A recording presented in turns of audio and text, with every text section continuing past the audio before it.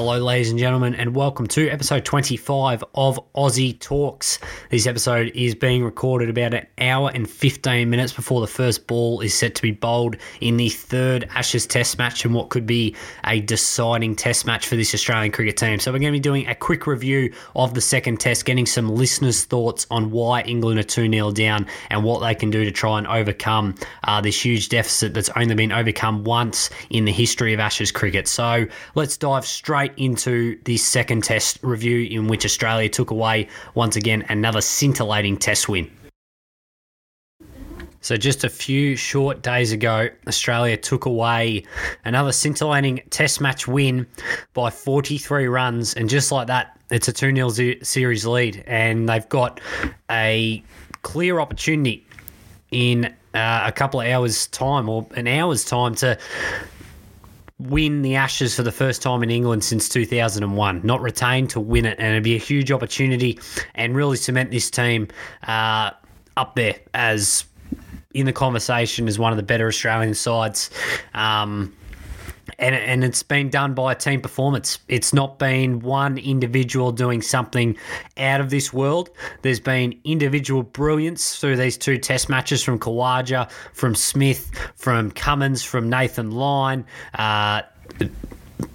from Travis Head, from Alex Carey. You know, there's been individual brilliance, but it's the team aspect, that team mentality, the ability for there always to be in there with a chance, whether it be the number 1 or the number 11. It doesn't matter for Australia. Their team ability, or just team skill right now, is just obliterating England's team skill. You know, you look at England. I was thinking, with this 2-0 result, or 2-0 series lead Australia currently have, with the first Test, that could have easily been an England win if Stokes takes that unbelievable catch. And in some magical world, if Stokes was to continue to go on and make 200, 210, 215, whatever it would have been to get England over the line in this Test, all of a sudden it's 2-0 England, or it's 1-1. But I'm saying Stokes. It's one person. England require someone to do something which is just ridiculous. I don't think Australia require that. Pat Cummins, what he did in the first Test to get Australia over the line with Nathan Lyon, that was nuts. No one expected that. But he got help on the other end. It's right now, it's Stokes or bust. Stokes needs to do something insane for England for them to have any shot at winning. And that's why Australia held a 2-0 result, plain and simple. You can break it down, controversies, the pitch, bowling, selection, fielding, whatever it may be, philosophy, baseball versus normal Test cricket, whatever it may be. But at the end of the day, it's come down to which side has had the better team performance as an 11. Right now, Australia are leaps and bounds above England. So doing a quick review on the Test match, and then we'll get to some listener thoughts that I've messaged a few mates prior to recording this podcast. But first, let's look at the review of the Test. So England won the toss, and you've heard in the media all week, Zach Crawley says, we're going to win by 150 runs. You know, we feel like we won the first Test. Well, mate, you didn't. Plain and simple. You can feel whatever the hell you want, but reality is reality. So they win the toss. It's a green top, and they send us in. So I think Australia probably would have done the same thing, but they came out with no intent. You know, Kevin Peterson absolutely cracked at him at tee. You know, Australia were like 190 for 2 or something like that, and were just cruising. They did better in the last session, England, to just sort of have a little bit of control or over the way Australia just went about it. But like, to make 416 in the first innings when you're sent into bat on what was a green top at the start is very well done. You know, Warner had one of his better innings of 66, and, you know, you may not notice a 66 looking back on this, but just to occupy the crease, keep the score ticking over, it's probably one of his better innings in England, and looked set for 100 before Josh Tongue got him with an absolute beauty. But the star of the first innings was Steve Smith. There's not much more I can say about the man. He's an hour away from playing his 100th Test match, and statistically he's the best since Bradman. He's still got plenty of Test matches left in him, and it's scary to think how good the stat sheet could be for his career when he wraps up in a couple of years down the track, and to think that he missed a year with obviously the ball tampering scandal is just ridiculous how good this guy is, and hopefully it continues, because to see him bat the way he does, and his cover drives, the way he plays the short ball, even his mannerisms, it's a sight to behold. And he just looks like, when he's on, he just looks like he's in control on every single shot he plays. There's no loose shots, there's no luck. It's just all class from this man. So that's Steve Smith in a nutshell. Travis Head had 77 in the first innings, but overall, to make 416 after being sent in, you take that any day. In the first innings for England, well, they seized back momentum, didn't they? And it almost looked like they were on top. They had an opportunity to either match Australia's score at worst, or even take a first innings lead. Crawley got 48, Duckett unlucky, got 98, nearly got 100 there, but they were 188 for one. Pope went out, that made a twofer. Since then, they only made 150 more runs. But they just had an opportunity there, and it just went like that. Like, we have a look at this right now. Starting on day 3, England were 4 for 270 odd, 4 for 278. Ben Stokes, second ball of the day, edges gets squared up, edges caught, and from then they lose 6 for 47. You just can't do that against this Australian side. It is plain and simple. The shots that they played just made absolutely no sense. It is not a real cricket team the way that they played in that first innings. It came back to bite them. Harry Brook made 50 playing smart cricket. Smart cricket shots. He worked it around. Yes, he had some good shots. 4 fours, going at a strike rate of 73, but he wasn't doing anything silly. Australia bowling way too short. They bowled way too short the whole test match. They got the win in the end, and I'll talk about that later, the bowling way too short. But they bowled short to him, and all he did was work it around ones, twos, the occasional boundary. So what did you do once he gets 50? He steps aside and tries to do like a forehand smash, like you're playing tennis, and hits it to like a deep cover 3/4 of the way to the fence for an easy catch for Pat Cummins. It's just not a real cricket shot. And, I didn't watch... I wasn't really able to watch any of the test match because I was in Vietnam. That's why this podcast is coming out a few days after the test matches. I only got back today. But seeing all the stuff as I woke up in the morning and all the highlights and the commentary, I'm like, this is just ridiculous the way they play their cricket shots. And it's no wonder they're 2-0 down, because they need individual brilliance from what is silly cricket shots from 8 out of the 11 batsmen. And to lose 647, it's simply not good enough. And they went in with nearly a 100-run deficit when they look like, at worst, they would be matching Australia. So, looking at Australia's second innings, look, England bowled pretty well. The pitch started doing a few things. Nathan Lyon coming out will be the story of that innings. Him coming out to bat and putting on 15 runs with Pat Cummins, with Mitch Starc. It just shows the spirit of cricket. We're going to speak about the spirit of cricket with some controversies in a minute, but Nathan Lyon coming out, that was class. He's unfortunately done for the series with a calf's, basically just doing his calf. He's played 100 straight test matches, an unbelievable bowler, just shy of 500 test wickets, and he's not done in his test career just yet. But for him to come out was exemplary and a real role model for basically anyone who plays cricket and watches, for him to come out and to score some runs and to get a 15-run partnership, which in the end, a 43-run win, you need every run you can get. So England bowled well. They needed 371 to win. And then Australia turned it on. 4 for 40. They looked like they were going to do it easy. And then the first controversy, which I reckon will be forgotten about in a week, just because of what happened in the later hours on day 5. But Mitchell Starc took that catch. He took that catch. I'm sorry. He had control of it. And I'm not going to sit here and say that I know the rules by sub-paragraph and dot point and everything, but that's a catch.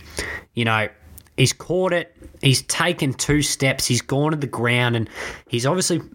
The problem is that the ball touched the ground, and the argument is that it's used the ground to maintain control.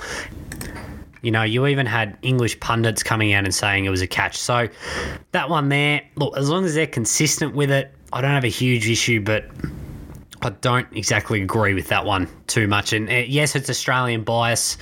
And yes, I'll have Australian bias with the controversy with Carey. But I think there's a more logical thing behind it. The Stark one, that's a catch. He had control of it. If you land, if you tuck your elbows in there, with the way the turf was at Lords, you're doing it, you're hurting your elbow, you're hurting your shoulder. That's a catch, I'm sorry. Plain and simple. But that is not the number one controversy of the day's play. Johnny Bairstow on 10, didn't look good. Cameron Green bowls a bouncer. He bowled plenty of them. It was rubbish, but bowled a bouncer. End of the over. Carey throws it back, hits the stumps, Bairstow's out of his crease, out. Plain and simple. End of story. However, the English media and the English coach, the English players have just acted like sooks. It's the only way to put it. Dead set sook. Alex Carey did nothing wrong. He took the ball off Green's bouncer and threw it at the stumps straight away. It's not like he hesitated like Johnny Bairstow did in the past, 2014. Go watch the clip. It's quite funny considering all the stuff that's been said in the last couple of days. But he took control of the ball, threw it back straight away. It's hit the stumps. Johnny Bairstow was out of his crease, plain and simple, that's out. Anyone who says that the over was dead does not know, or the ball was dead, does not know cricket. Does not know cricket. The English Barmy Army put a thing up on their Twitter page saying every time, or the ball shall be declared dead when the keeper has his gloves on it. So using that theory, no player will ever be stumped. So clearly, just I don't know who's running the Barmy Army's Twitter page. Just get your facts right, champ. But that's out. He stepped out of his crease. It's dopey. It's silly. It's just not what you see in professional cricket. It's what you see in under 12s, under 14s. It's club cricket standard, and it would have happened in club cricket. The recently gone Australian club cricket summer, that would have happened. Keepers do that every weekend to try and get a run out or a stumping or whatever it may be. You stay in your crease, Bairstow. Everyone goes, it's a dog act. It's a dog act. Ben Stokes hadn't even got to the past the non-strikers crease. So there's no argument that Ben Stokes had started walking towards Bairstow for the end of the over. Bairstow, you've got to stay in your crease. It's out. Plain and simple. I don't think anyone who has an argument that it's not out doesn't know the laws of cricket, and it clearly hasn't played and doesn't understand a thing.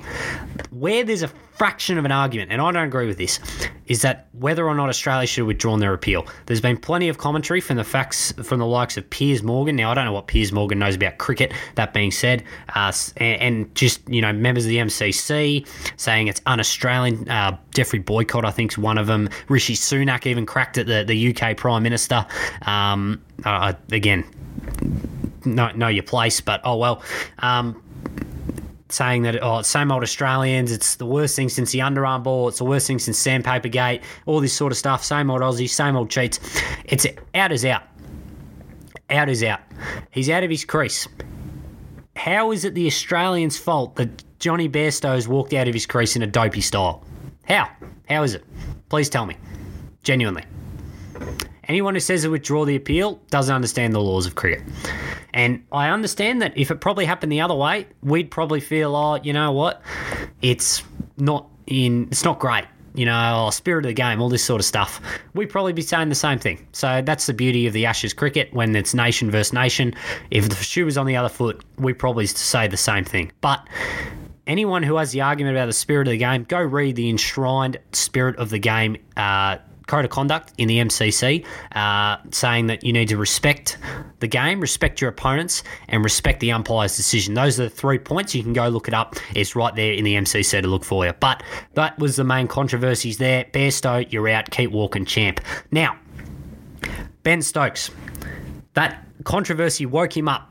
I have said he is arguably the best big game cricket player potentially ever. 2019 World Cup final, 2022 World Cup final, 2019 Headingley. What he did was incredible. And what he did here, if he had have got England over the line, it would have been the greatest ever knock in the history of Test cricket. He made 150 odd off about 214 balls, and I reckon he scored 80, 90 of those runs off about 50 balls. He just went the whack, and it was good. It was as a fan of the game, it was exciting.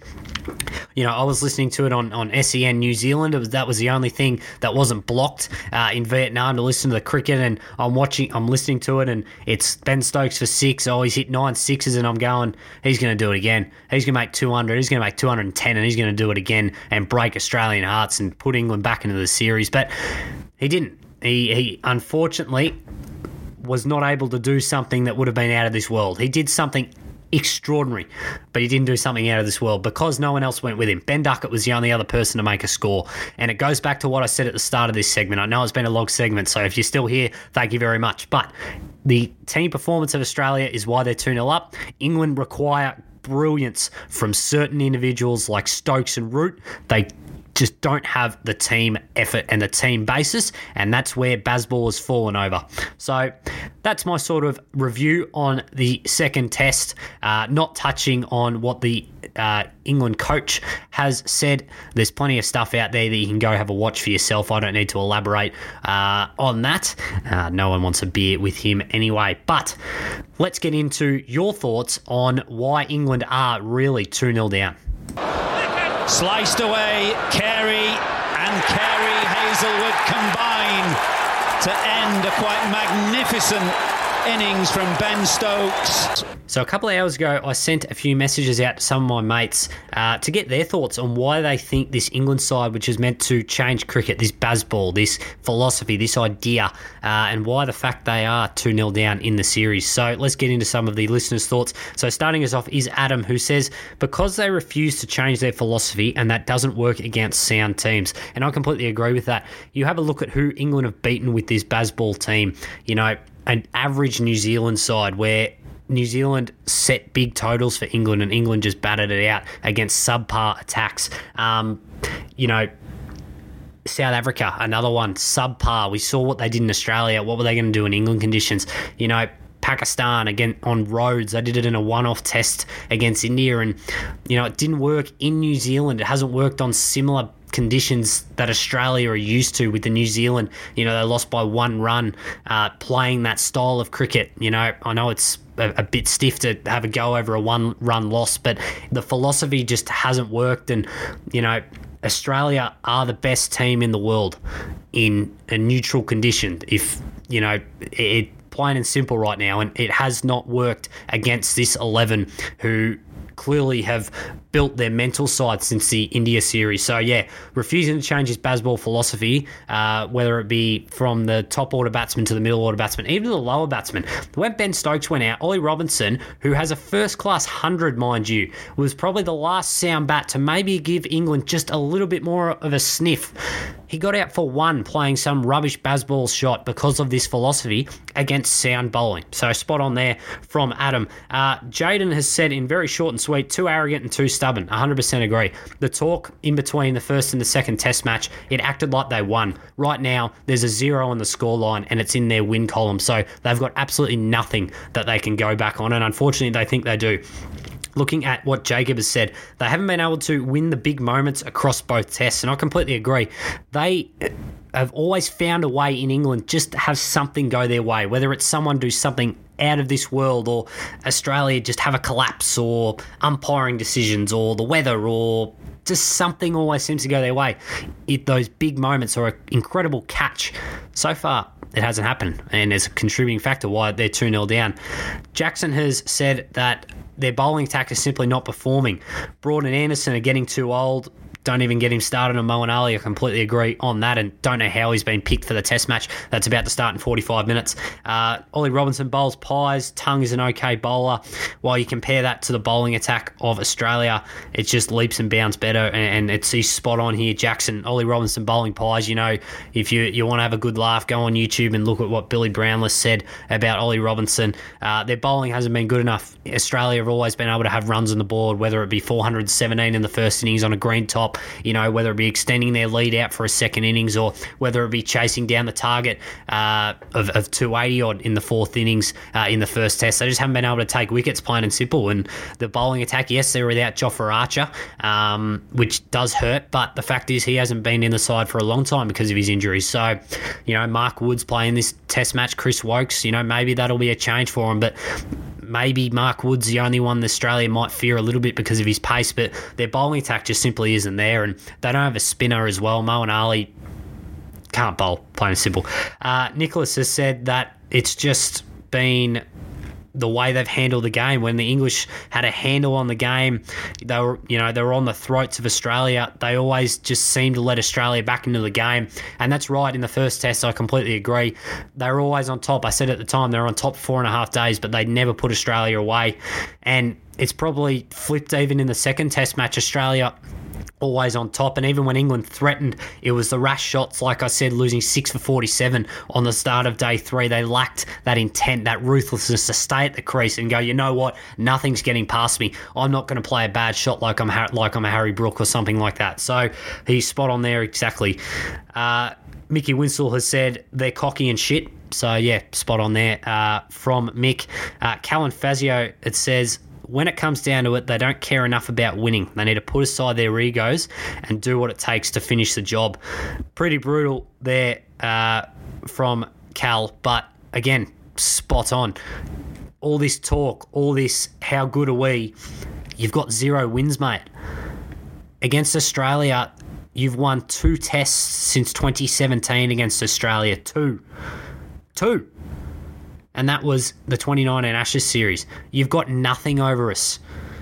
Nothing. And I know that this could come back to bite me. I could post this podcast and Australia are sent in and we're 4 for 20, and I've jinxed the whole series. But I just can't see it happening. They're so invested in this philosophy of Bazball and how good are we. You've done nothing, lads. You've won nothing.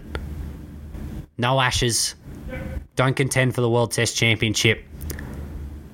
You haven't got a hope. So put your egos away and start playing proper cricket shots, and maybe it'll go that way. And Dex has been on this podcast quite a bit, whether it be for St Kilda, whether it be for cracking it at Australia. Well, he's cracked it at England and just basically said they're soft, which, yeah, again, brutal, soft. They're not ruthlessness. I think everyone there who I've mentioned is got the same premise. They lack the ruthlessness. They refuse to go away from the philosophy, even when it continues to fail, and no one's been able to really put their head down and go, you know what, I'm going to give it to Australia. I'm going to be ruthless, and I'm going to win this test match, or try to win this test match for my team outside of Ben Stokes. No one else has done that. That's why they're tuning it down. Thank you to everyone who's tuned into this very lengthy review of the second test. Third test gets underway in about 40 minutes time, and let's hope for all Aussies' sake that we can go 3-0 up, and well, my 3-1 prediction, I might have to change that to 5-0, but we shall see what happens. Thank you very much for tuning in, and we'll see you all next time here on Aussie Talks. It's a short ball, grab and loose back and full space, leave past square leg. So this is cricket.